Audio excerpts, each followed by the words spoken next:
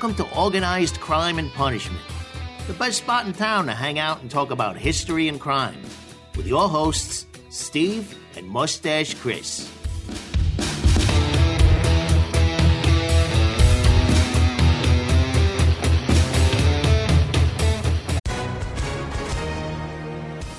Hi, everyone. If you've been injured in an accident that was not your fault, listen up. We have legal professionals standing by to answer your questions for free. Call now and find out if you have a case and how much it's potentially worth. Call 800-218-6010. I'm here with spokesman John Wolf. So, John, tell everyone listening who should call right now. Well, Maria, first off, thank you for having me here. It's always nice to answer the listeners' questions. Now, as far as who should call in, anyone who's been injured in an accident and think you deserve compensation, give us a call right now. 800-218-6010. You'll find out if you have a case and how much it's potentially worth. Thanks, John. You heard it, folks. Take advantage of this opportunity and call now. 800-218-6010. Advertisement sponsored by Legal Help Center. May not be available in all states. Welcome back to the show. I'm Steve, and I am joined by our very own Mustache Chris. Mustache, how you doing this fine evening? Oh, I'm doing pretty good myself. I'm pretty excited to talk about the Colombo crime family. It's one of the more wild stories in the mob. Like the Bonanno family is pretty wild story, but the Colombos are pretty insane. Yeah, we're piling on one wild story on top of another here. Now, in this episode, we're continuing our flyover summary of the 5 crime families of New York. 5 families in 5 episodes. These episodes are the primer that will be a great reference as Mustache Chris and I dive into many of the incredible stories that involve these families and crimes across the United States and beyond.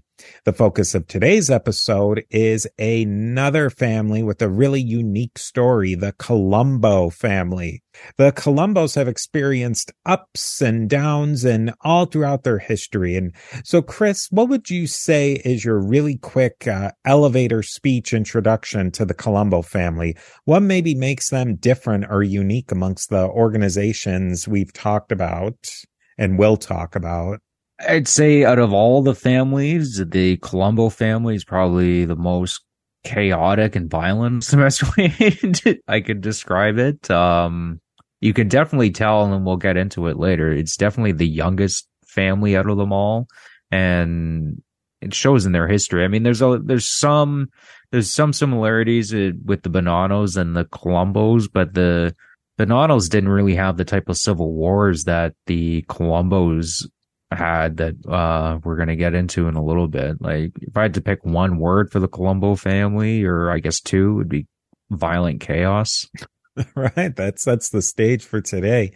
Let's, as we like to always start off, what's the early history of the Colombo family? Where do they come from? Out of all the families, the Colombo family is actually the youngest out of all the 5 major New York crime families. Actually, it got Joe Pravacci he's like going to be like the leader of the family. We call it the Colombo family now, but at the time it would have been called the Pravacci family when Joe Pravacci was around. And yeah, he was born in Palermo, Sicily, where a lot of these guys come from, even still to this day. That's where La Cosa Nostra is based, in Sicily. So he arrived in New York, but then he quickly moved to Chicago, where he ran a grocery store, and but it wasn't successful. So he had to move back to New York, and this is kind of at the time that, from what I've read, this is where he started kind of getting involved in the local gangs in North America. And he also, around this time period, started up in all of the oil importing business. So I guess if any of our audiences have watched The Godfather, I mean, that's probably where they got it from. Was Joe Pravacci running this olive oil importing business, which, from my understanding, he just kept it going his entire life. I guess it gave him a little bit of air of legitimacy, and it was really successful. Yeah, from like everything that I've read, and even like for like really hardcore like mafia historians, it's little difficult to understand just how Joe Profaci was able to rise up in the New York mafia scene so quickly. He had connections back in Sicily, but given that the little amount of experience that he had and kind of just the history that we do know of, like opening up a failed grocery store and importing olive oil, it doesn't really scream to you like this guy's going to be a boss of one of the most powerful crime families in North America. But somehow he does rise up to the challenge. Can you talk about after the Castellamarse War, which we'll eventually get into and discuss more, how does Joe Profaci come to the top? Yeah, so like he ran basically ran like the gang, like a gang in Brooklyn or what have you, and the Castellamare War broke out. We're gonna get into it. We talked about it on previous episodes, but at the Salvatore Maranzano wins. He's quickly killed. Lucky Luciano takes over. Joe Bonanno and all that, but Joe Profaci and Joe Bonanno had a very close friendship. So maybe this is also one of the ways that Joe Profaci was able to move up pretty quickly in the Italian mafia scene in New York. And between the two of them, they kind of formed like a conservative wing of the commission, is how I would kind of describe it. Plus, like the two of them together, it kept just say in theory that the other three families decided to gang up and they wanted to like take on, say, just Joe or just a Bonanno. They really couldn't do it with Joe Profaci and Joe Bonanno being tied to the hip the way they were. So it kind of kept like a balancing act within the family itself, within the commission itself. Joe Profaci made most of his money, with the mafia mainstays, racketeering, drug trafficking, loan sharking. But he made a fortune during the World War II when the demand for olive oil, went through the roof, and, he was running an olive oil importing business. So it really sounds like he could have been he got loaded, right guy, right time, like in everywhere in his legitimate businesses and in his mafia businesses. Yeah, I would describe him as lucky in a way. I mean, he was shrewd enough to take advantage of the luck that presented to him, right? But I mean, in a lot of ways, he was kind of a lucky guy. And he made like a crazy amount of money.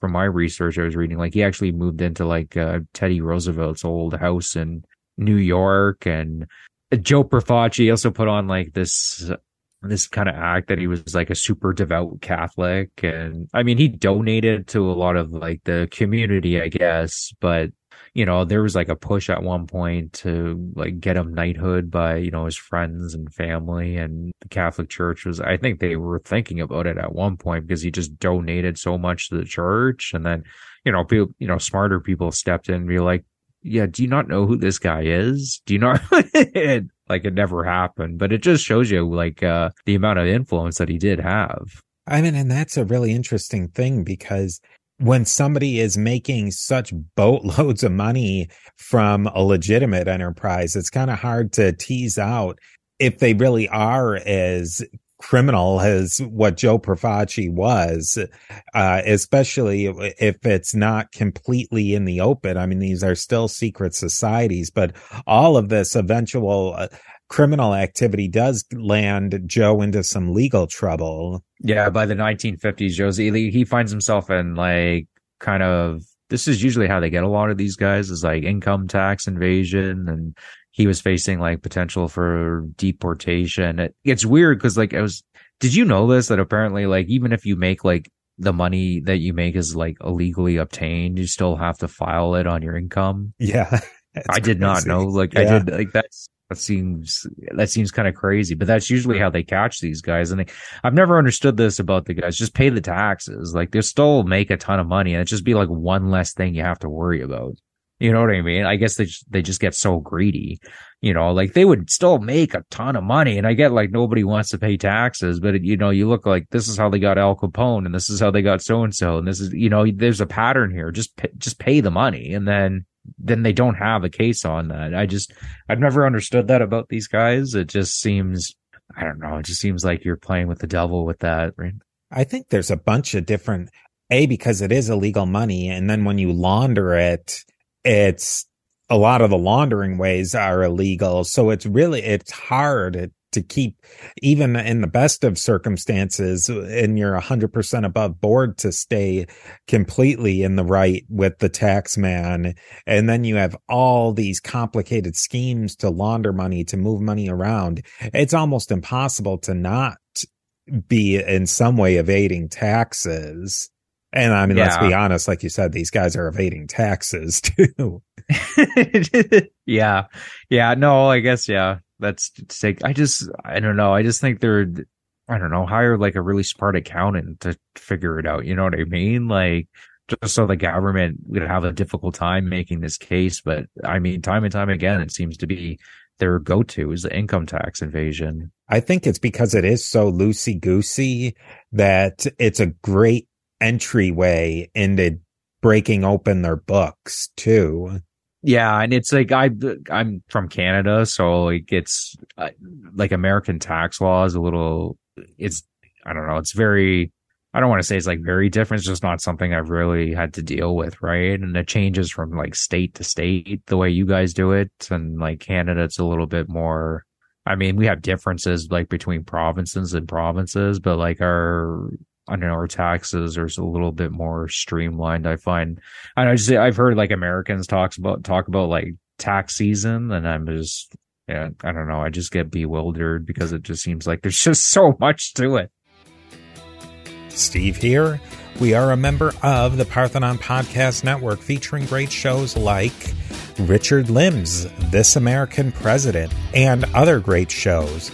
Go to parthenonpodcast.com to learn more, and here is a quick word from our sponsors. Now, Joe, he's at the famous Appalachian meeting. The Appalachian meeting is something we will 100% do a much more of a discussion on. But how does Joe come out of this infamous Appalachian meeting? Oh, yeah. So like the Appalachian meeting was like this giant meeting put together by Vito Genovese, or all these top mob bosses from New York, but like across the entire USA, came to have a meeting to discuss, the entire direction of the mob, really, like, like what's our stance on drug trafficking? What's our stance on this and that? And it was kind of a way for Vito to, I mean, the way he perceived it was kind of legitimize his rule, because at the time the Genovese family was like by far the most powerful family. So you were kind of like the boss of bosses type thing. Joe, but it ends up getting broken up, right? The police, they just start wondering, like, why is this guy, Joe the barber, like, who like kind of rented out the area? They knew that he was kind of a mob guy, and it's like, why is there like 200 of these guys coming all at once? And they saw all these fancy cars coming in, and they broke it up, and Joe found himself potentially facing like 5 years in prison for attending this meeting. But Joe, being the lucky guy that he was, he ended up doing no time for it. Then we move on to probably one of the craziest of crazy things in the mafia. We bring in another Joe that we can very easily keep separated from Joe Profaci. That's Crazy Joe Gallo. Yeah, it's funny. You bring in another Joe. I was never telling you when I was writing the notes for this, and I was like, it's just too many Joes. It's like Joe says this, Joe, and there's more Joes coming. Like it's like, just pick a different name, guys.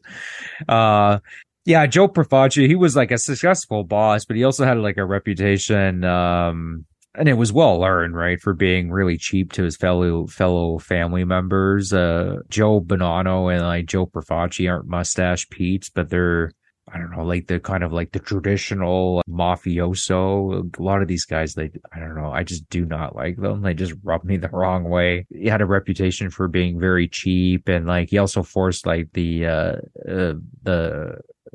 guys in his family to like pay like a $25 a month like tax to be part of the family. And from this practice kind of makes sense, because in theory it's supposed to be stashed for, in case somebody gets caught or the family finds themselves in like legal problems. It's kind of like an insurance policy, really, right? Like you pay in, if you find yourself like getting caught with, I don't know, trafficking drugs or loan sharking, okay, this is why you were paying this tax. We're going to use this money to, hire the best lawyers. But Joe was just like pocketing the money, right? Like, and from my understanding, the rest of the families weren't doing this. This was like kind of a practice from back in Sicily, and it just really pissed off a lot of people in the family. And on top of being cheap and hoarding a lot of the money, yeah, and this is kind of where Crazy Joe and his brother Larry enter the picture. We have a ton of stuff on Crazy Joe, but really, in short, Crazy Joe, that is Gallo, they're mafia and everything except for name. That Crazy Joe Gallo doesn't get made in all this. He's not even technically in the mafia, and he's making a play to be in charge. Yeah.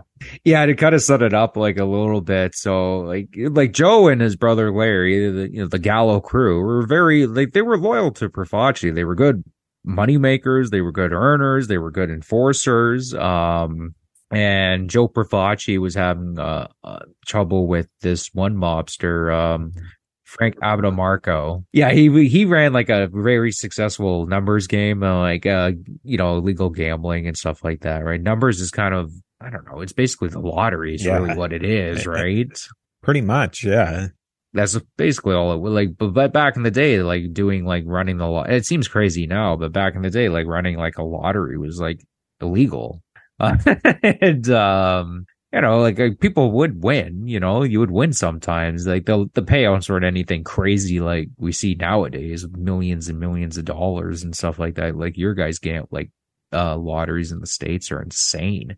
Close to like it was like the biggest one. It's like $500 million. I think there was one that was close to $1 billion, if not more than that, not too long ago. Yeah, but Frank was refusing to pay the tax to Joe Profaci, and the way Joe Profaci saw this was like you're it's a slap in the face of the boss of the family, and it's like a disease. It's going to start spreading to the rest of the guys, and I have to make an example out of him. And apparently, Joe Profaci ordered Frank to get killed, and it's a little murky exactly what happened.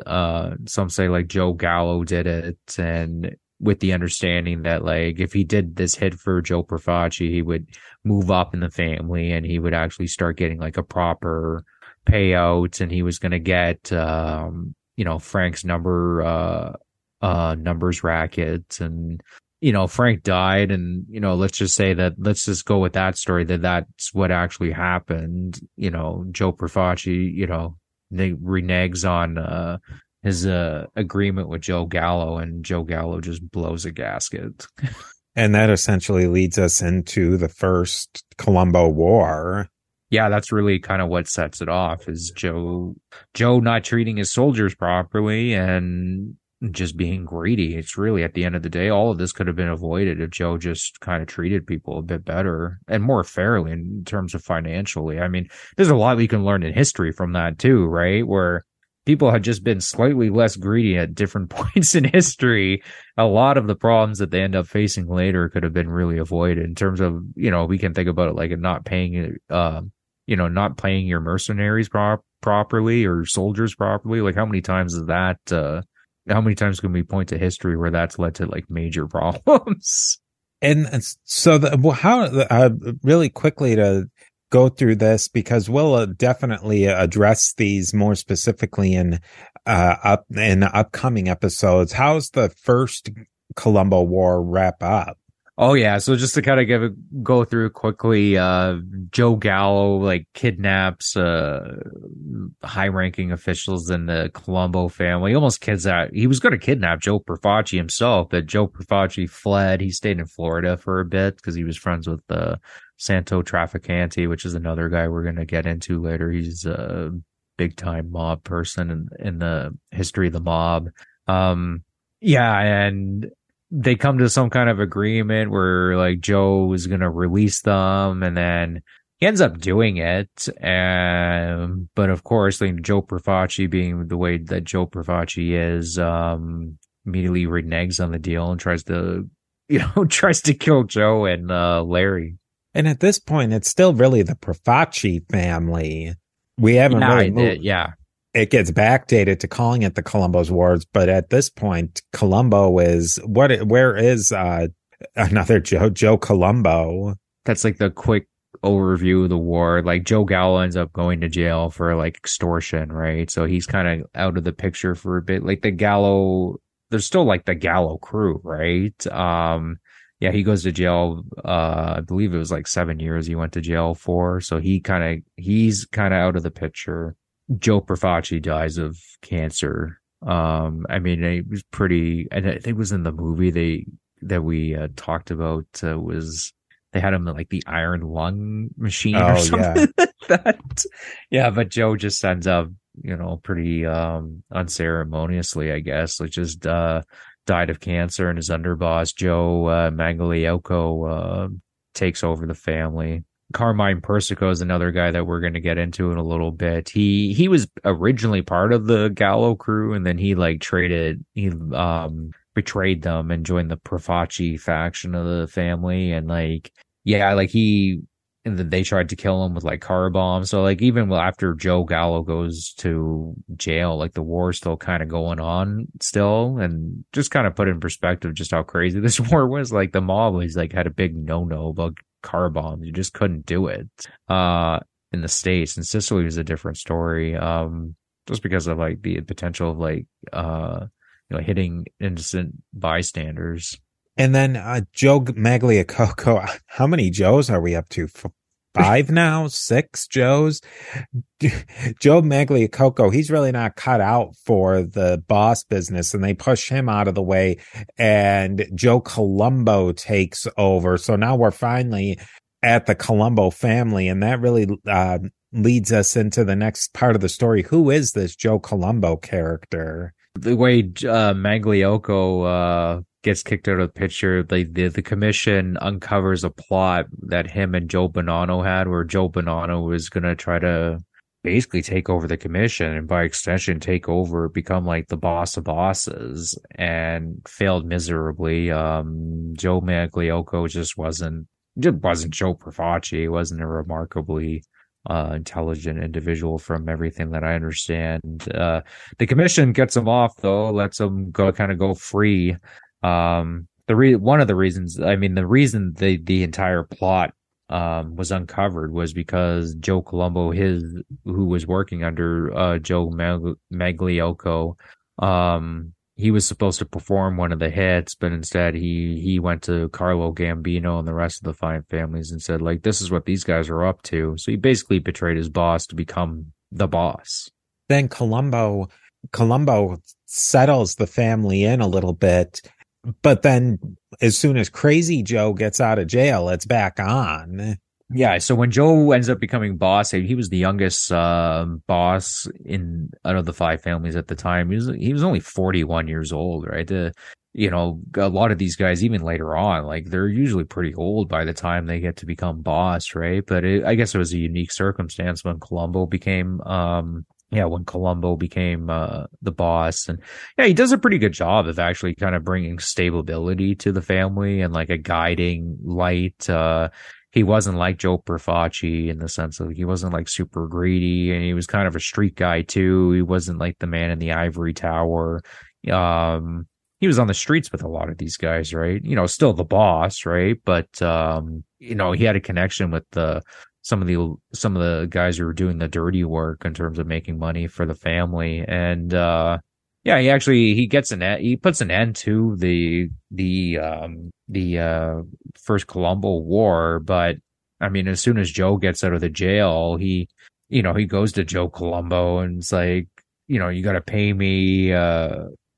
He wanted $100,000 or something to end the war, and Joe's like, no, I'm not. I'm sorry. Colombo's like, no, I'm not paying that. Are you insane? He's going to give you $5,000 or something like that. And the way Joe Gallo saw it was like, well, you guys made this peace, but I was in jail. I didn't have anything to do with this. So in my opinion, the war's still going on. Then Joe Colombo, in all this time, he's getting involved in this Italian Anti-Defamation League. That is like an Italian American civil rights league. And we'll discuss a lot of this. Was this a fake phenomenon that Joe Colombo was trying to do to plaster over and give some respectability? Or did Joe Colombo really believe this? But whatever the case is, it became kind of a thing. It's weird because like he did such a good job of trying to bringing like stability to the family, and then he does something where he sets up the Italian Civil Rights League, which is like, it's all, you guys can go on YouTube and you can watch the rallies and speeches. It was all over the news. It was a big thing. I mean, one of the reasons it was a big thing was like a lot of the unions that the mobs were basically running were like, you know, your workers gotta attend this rally, otherwise there's gonna be issues, right? But it's weird because, like I said, he was bringing stability to the family, and then he kind of this kind of comes out of, I don't know, like out of left field, really. Like it would have like kind of the opposite effect of all the work that he was trying to do to fix up the problem, like the mess that Joe Profaci left. Because it just brings like such a limelight onto the mob, right? I don't know, like the way I kind of look at it is like he saw like how the civil rights movement was a really good basically weapon that you could turn against the federal government, and basically like weaponizing like protesting, like for, you know, to get what you want. Maybe really, we use tool might be a better tool. I don't know, right? But the way I would say is, that's the way I think he kind of saw it, where it's like, well, if I set up this Italian Civil Rights League, and he's like, the FBI is coming down on us hard. If I can make this like an Italian civil rights issue, I could take the offense to the FBI, where they're going to stop investigating the mob. They're not going to use words like La Cosa Nostra. They're not going to use words like the mob and organized crime in association with Italians, because it becomes a civil rights issue. And that leads to all different types of legal problems. And maybe potentially the FBI starts taking a step back, you know, in terms of actually investigating all these issues, because it's just not worth the potential legal ramifications involved in it. You know, probably not a popular opinion, but if you do look at what we traditionally think is the civil rights movement, right? You know, it got to the point where even some of the not so good stuff that was going on in it, you know, in terms of like communists and what have you, I don't think that's really even up for debate anymore. Really, that's not really a controversial position. It's just, I mean, the FBI would try to expose some of this stuff, but, you know, it got to the point where it was just such a PR nightmare that they just stopped doing it. Oh, then I think you put yourself in the place of the early 1970s. By that point, people know and this is, we're getting past the J. Edgar Hoover era, and this is probably going into different sidetracks and rabbit holes that we don't want to spend too much time in, but it was just after the J. Edgar Hoover era of the FBI where the people were actually starting to see the really ugly abuses that the FBI had done to civil rights organizations and all these different groups, and people were kind of sick of it. So I think that Joe Colombo, whether it was, you know, what his mix was, I think maybe he believed somewhat in the whole civil rights aspect of the Italian American Civil Rights League, but it was also a great business move. The more I thought about it, because I was like, it's such a bizarre thing in mob history. It's like, really, this just kind of just comes out of nowhere. You know what I mean? And then, but it really is. If it was able to work in terms of like an offensive tool against the FBI, like we're going to take the attack to them instead of always being on the defensive. It's brilliant. It's brilliant. Like it could have worked. Maybe if it happened at a slightly different time, it could have worked, or even if somebody else was doing it, maybe not, you know, Joe Colombo, who's leading it, who was clearly a boss of one of the five families, but like, it really is a brilliant idea. Now, Colombo, he's actually murdered at one of these rallies, and it was probably at the behest of Crazy Joe Gallo, which moves us even further into the Second Colombo War. How does the Second Colombo War wrap up, and what's the new organizational structure that comes out of it? Oh yeah, so like at I believe it was the second Italian Civil Rights League rally. Joe Colombo was shot by a guy named Jerome Johnson. I actually didn't die immediately. He was paralyzed, and I believe he was like on and off life support for a couple years, and then he died later. Pretty terrible way to go out, if you ask me.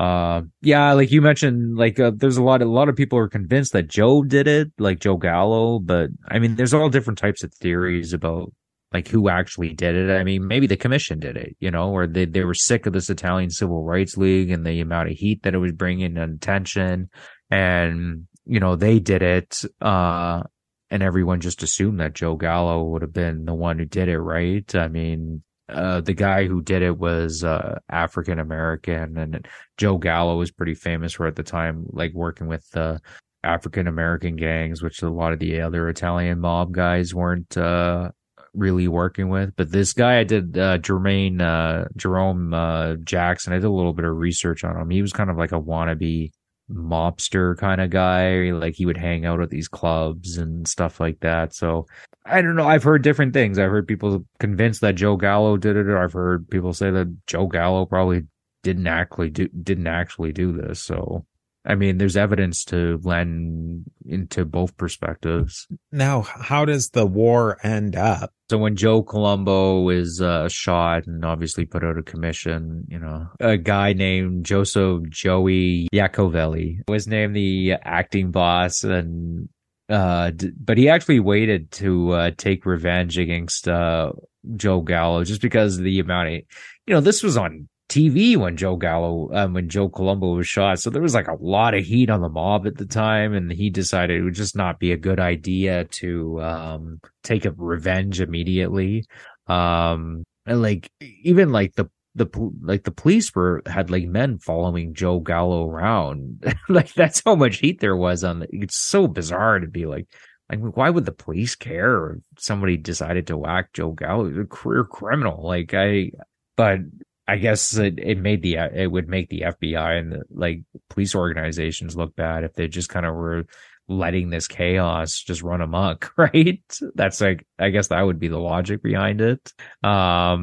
Maybe because that Joe Gallo murder was so flagrant too, right in the middle of Little Italy, and there's so many different connections. So many people have claimed to do it. The guy from The Irishman, that movie, he claimed to do it. A couple of other people claimed to have done the hit. It was that just brought heat on everybody. Steve here again with a quick word from our sponsors.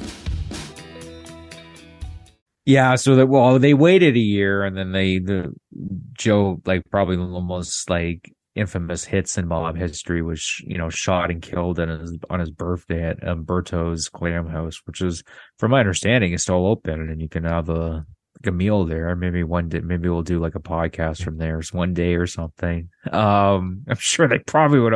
I'm sure they're sick of people doing it. And I think it's not in the same location. There's something else there now. Oh, okay. They're still in Umberto's Clam House, but it's a couple of blocks away. So when Joe was killed, Albert Gallo, one of his brothers, decided to take revenge and hired a hitman, but he ended up killing not the 4 people that were supposed to get killed. They were 4 innocent people. It's just an example. We're talking about all these civil wars and stuff like that. This is the craziness of the Colombo family. And it was almost kind of baked into the cake, right from the get-go. And it just continues throughout its entire history. At no point does it ever seem to really have a time to breathe. Yeah, so Joey Yak, he was fearing for his life, so he fled. He's I don't want any part of this, right?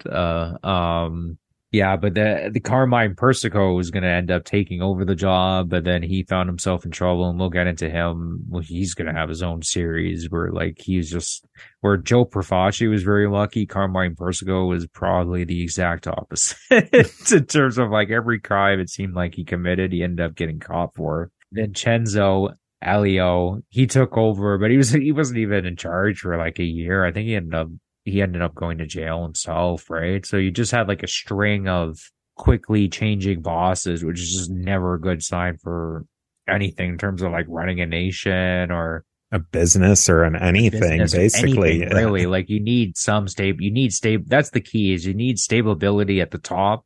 The guy might not be like the best boss but if he's just there and he's ready to just like run the ship somewhat smoothly, it's better than just having a series of different bosses, especially in quick succession. But a guy named Joey Brancato took over. He took over for a bit. He wasn't actually interested in being the boss of the Colombo family, but he took over. So like, I'll help kind of fix this a bit, right?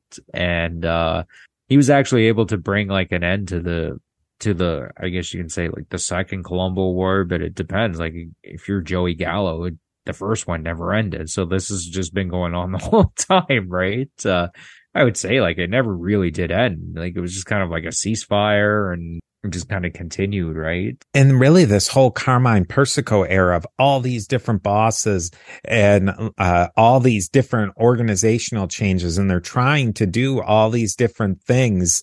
This all leads into the third Colombo War. And we'll try and like maybe not bury ourselves in names in this episode because we can start to sort out these names as we go along into the podcast series on the five families and on individual stories. So what precipitates this third Colombo War? Burcano, like as soon as he ends the war, which is they just basically come to the conclusion that the rest of the Gallo crew, the Genovese family, is just going to take them on, and that's it. The Colombo War is over, which is, I mean, that's pretty fascinating. I've never really heard that happening very often, but I guess the situation was just so unique, and then everyone wanted just the war to end. Yeah, so as soon as that's done, he's like, I'm out. I'm gonna go do my own thing again. While in jail, Carmine Persico was named the boss of the family, and Thomas Di Bella was named. He was kind of like the guy that was in charge of the day-to-day operations. Yeah, and Thomas, Thomas was a good like acting boss because he was kind of like the opposite of Joe Gallo and Joe Colombo in the sense like he hated being in the spotlight at all. Like where those two guys were, Joe Gallo was like, hanging out with movie stars, and Joe Colombo was like on TV every day talking about Italian civil rights. Like it's so this is something definitely the family needed. And this is a little kind of like side bit about the family too, where like the Gambino family kind of like looked at all this chaos that was happening in the Colombo family and just kind of slowly started chipping away at their rackets. And this is where, I mean, there's many different reasons why the Gambino family ends up becoming like one of the most powerful families, if not the most powerful family at one point. Well, this is one of the reasons they were kind of chipping away at the Colombo family, because they were always kind of somewhat close at this time. Yeah, they were like kind of chipping away at their rackets. And it's just kind of crazy that Carmine Perisco, through all this time period, he is in the early 70s, pretty much takes over, and in different iterations is fairly much in control until almost to up to this day. He dies in 2019, but he still can't seem to bring stability to this organization.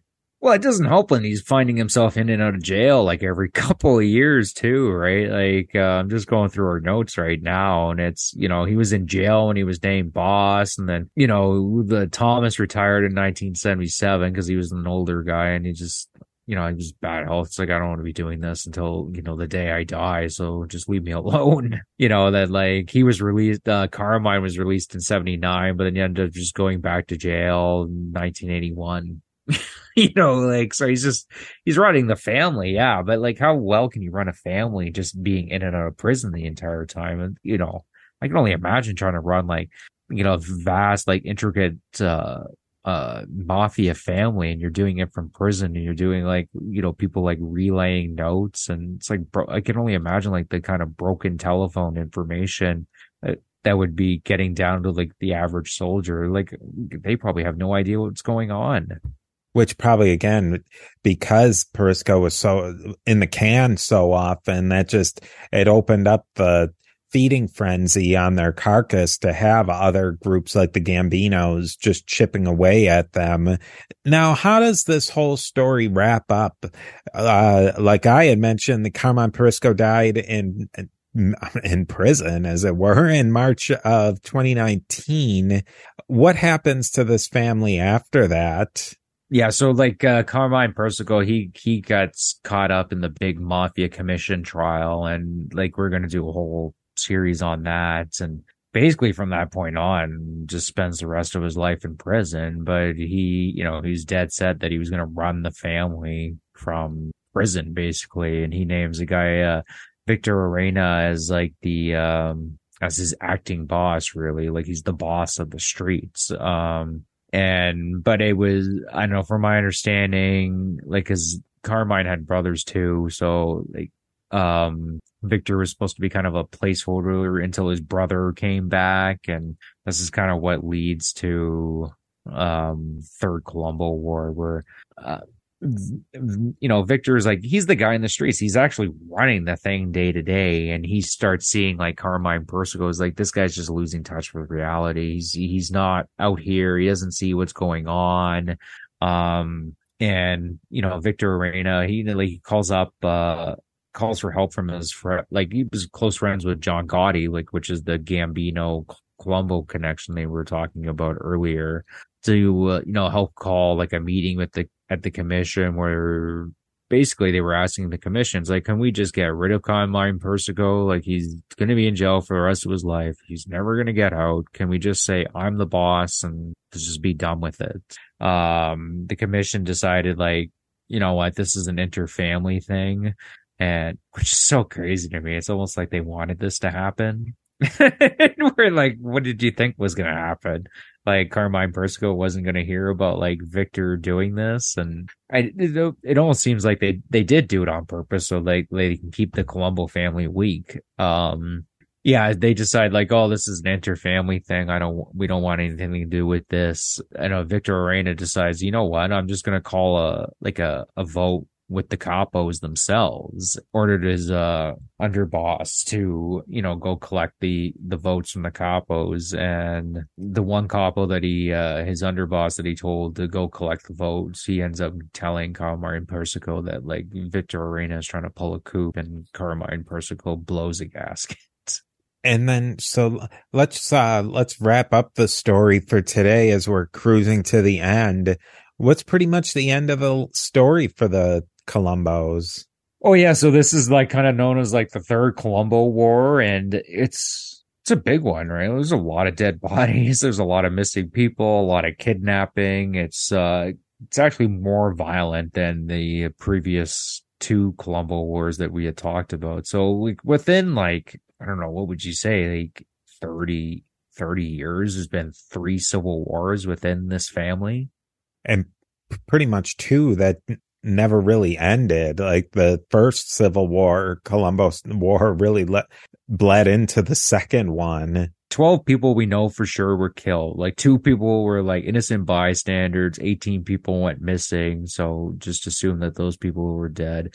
And like by the end of it, like by the end of this war, 42 members of the Carmine Persico faction went to jail. 14 members of the Arena faction went to jail. I mean, like Carmine's running this war out of jail, like, which makes me think is like, what are the authorities doing? Like they must know that he's doing this in jail. They must have some kind of idea, because it's a war. Like you figure people would be coming in and out of there all the time. And like, I don't know, just think he would get something on tape or what have you. But basically, like, the war ends because Vic Oreno goes to jail for, the typical mafia crimes, racketeering, drug trafficking, and loan sharking. And that's pretty much the end of the story, really, is it all wraps up as just the insanity of this family, that they just cannot seem to hold it together and just be criminals, basically. Like, they're constantly fighting amongst each other. Yeah, like, the Persico, I guess, was in charge of the family up until, like, the day he died. Like you pointed out, it was like 2000, wasn't that long ago, right? And like, even that third war, it just kind of, it ended just because everyone went to jail. Like, it would, who knows how long it would have just kept on going if not everyone had gone to jail. But like, we had talked about the Bonanno family, and like, the Bonanno family had its problems, obviously, right? Like Donnie Brasco, like changing leadership, and like a sequence of bosses. But in terms of this all like full on like civil war that went on in the Colombo family, it's very unique. Like, the Lucchese family didn't really have this type of problem. Like, they ended up having like their own problems with psychopaths, like, Anthony Casso and Victor Musso. But you look at the Genovese family, it's like, yeah, they had like some internal conflict, and the Gambino family too, but nothing remotely close to what went on in the Colombo family. It makes it a fascinating read, because it kind of does read like what you see, kind of in like cheap, cheesy B Hollywood movies about the mob, where like, they're all killing each other and it's just constant civil war. That was the Colombo family, though, in a lot of ways, from pretty much, I guess the latter half of Joe Profaci's career onward. It just never stopped. And so that's where we're going to put a pin on it. And for this episode, look for more of these 5 families and 5 episodes. And then definitely look forward to, as we deep dive into a lot of these topics, especially the topics we talked today, we'll also look into films and movies that depicted these events, because that's almost as interesting as the events themselves. Some of these films that were made about people like Joe Gallo. So I definitely hope that people stick around and give us a try. If you like what you're hearing, leave Apple Podcast reviews wherever you go, and tell a friend so that they can become friends of ours too. Yeah, I hope you guys really enjoyed this episode. I had fun researching it. And, I knew the Colombo family was crazy. I just didn't realize how crazy it was when you start putting it all in perspective. But yeah, make sure you listen to the next episode. Forget about it. You've been listening to Organized Crime and Punishment, a history and crime podcast. To learn more about what you heard today, find links to social media, and how to support the show, go to our website, A2ZHistoryPage.com. Become a friend of ours by sending us an email to crime@A2ZHistoryPage.com. All of this and more can be found in the show notes. We'll see you next time on Organized Crime and Punishment. Forget about it.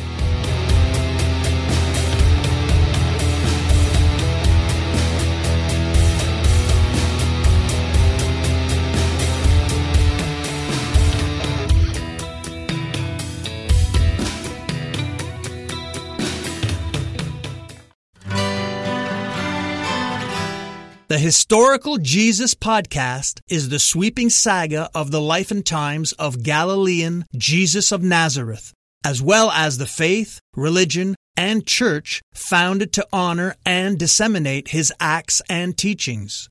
Join me, Mark Vinette, on this fascinating journey through time, exploring the many great works of Christian theology, literature, architecture, music, and art, inspired by the words and deeds of Jesus Christ.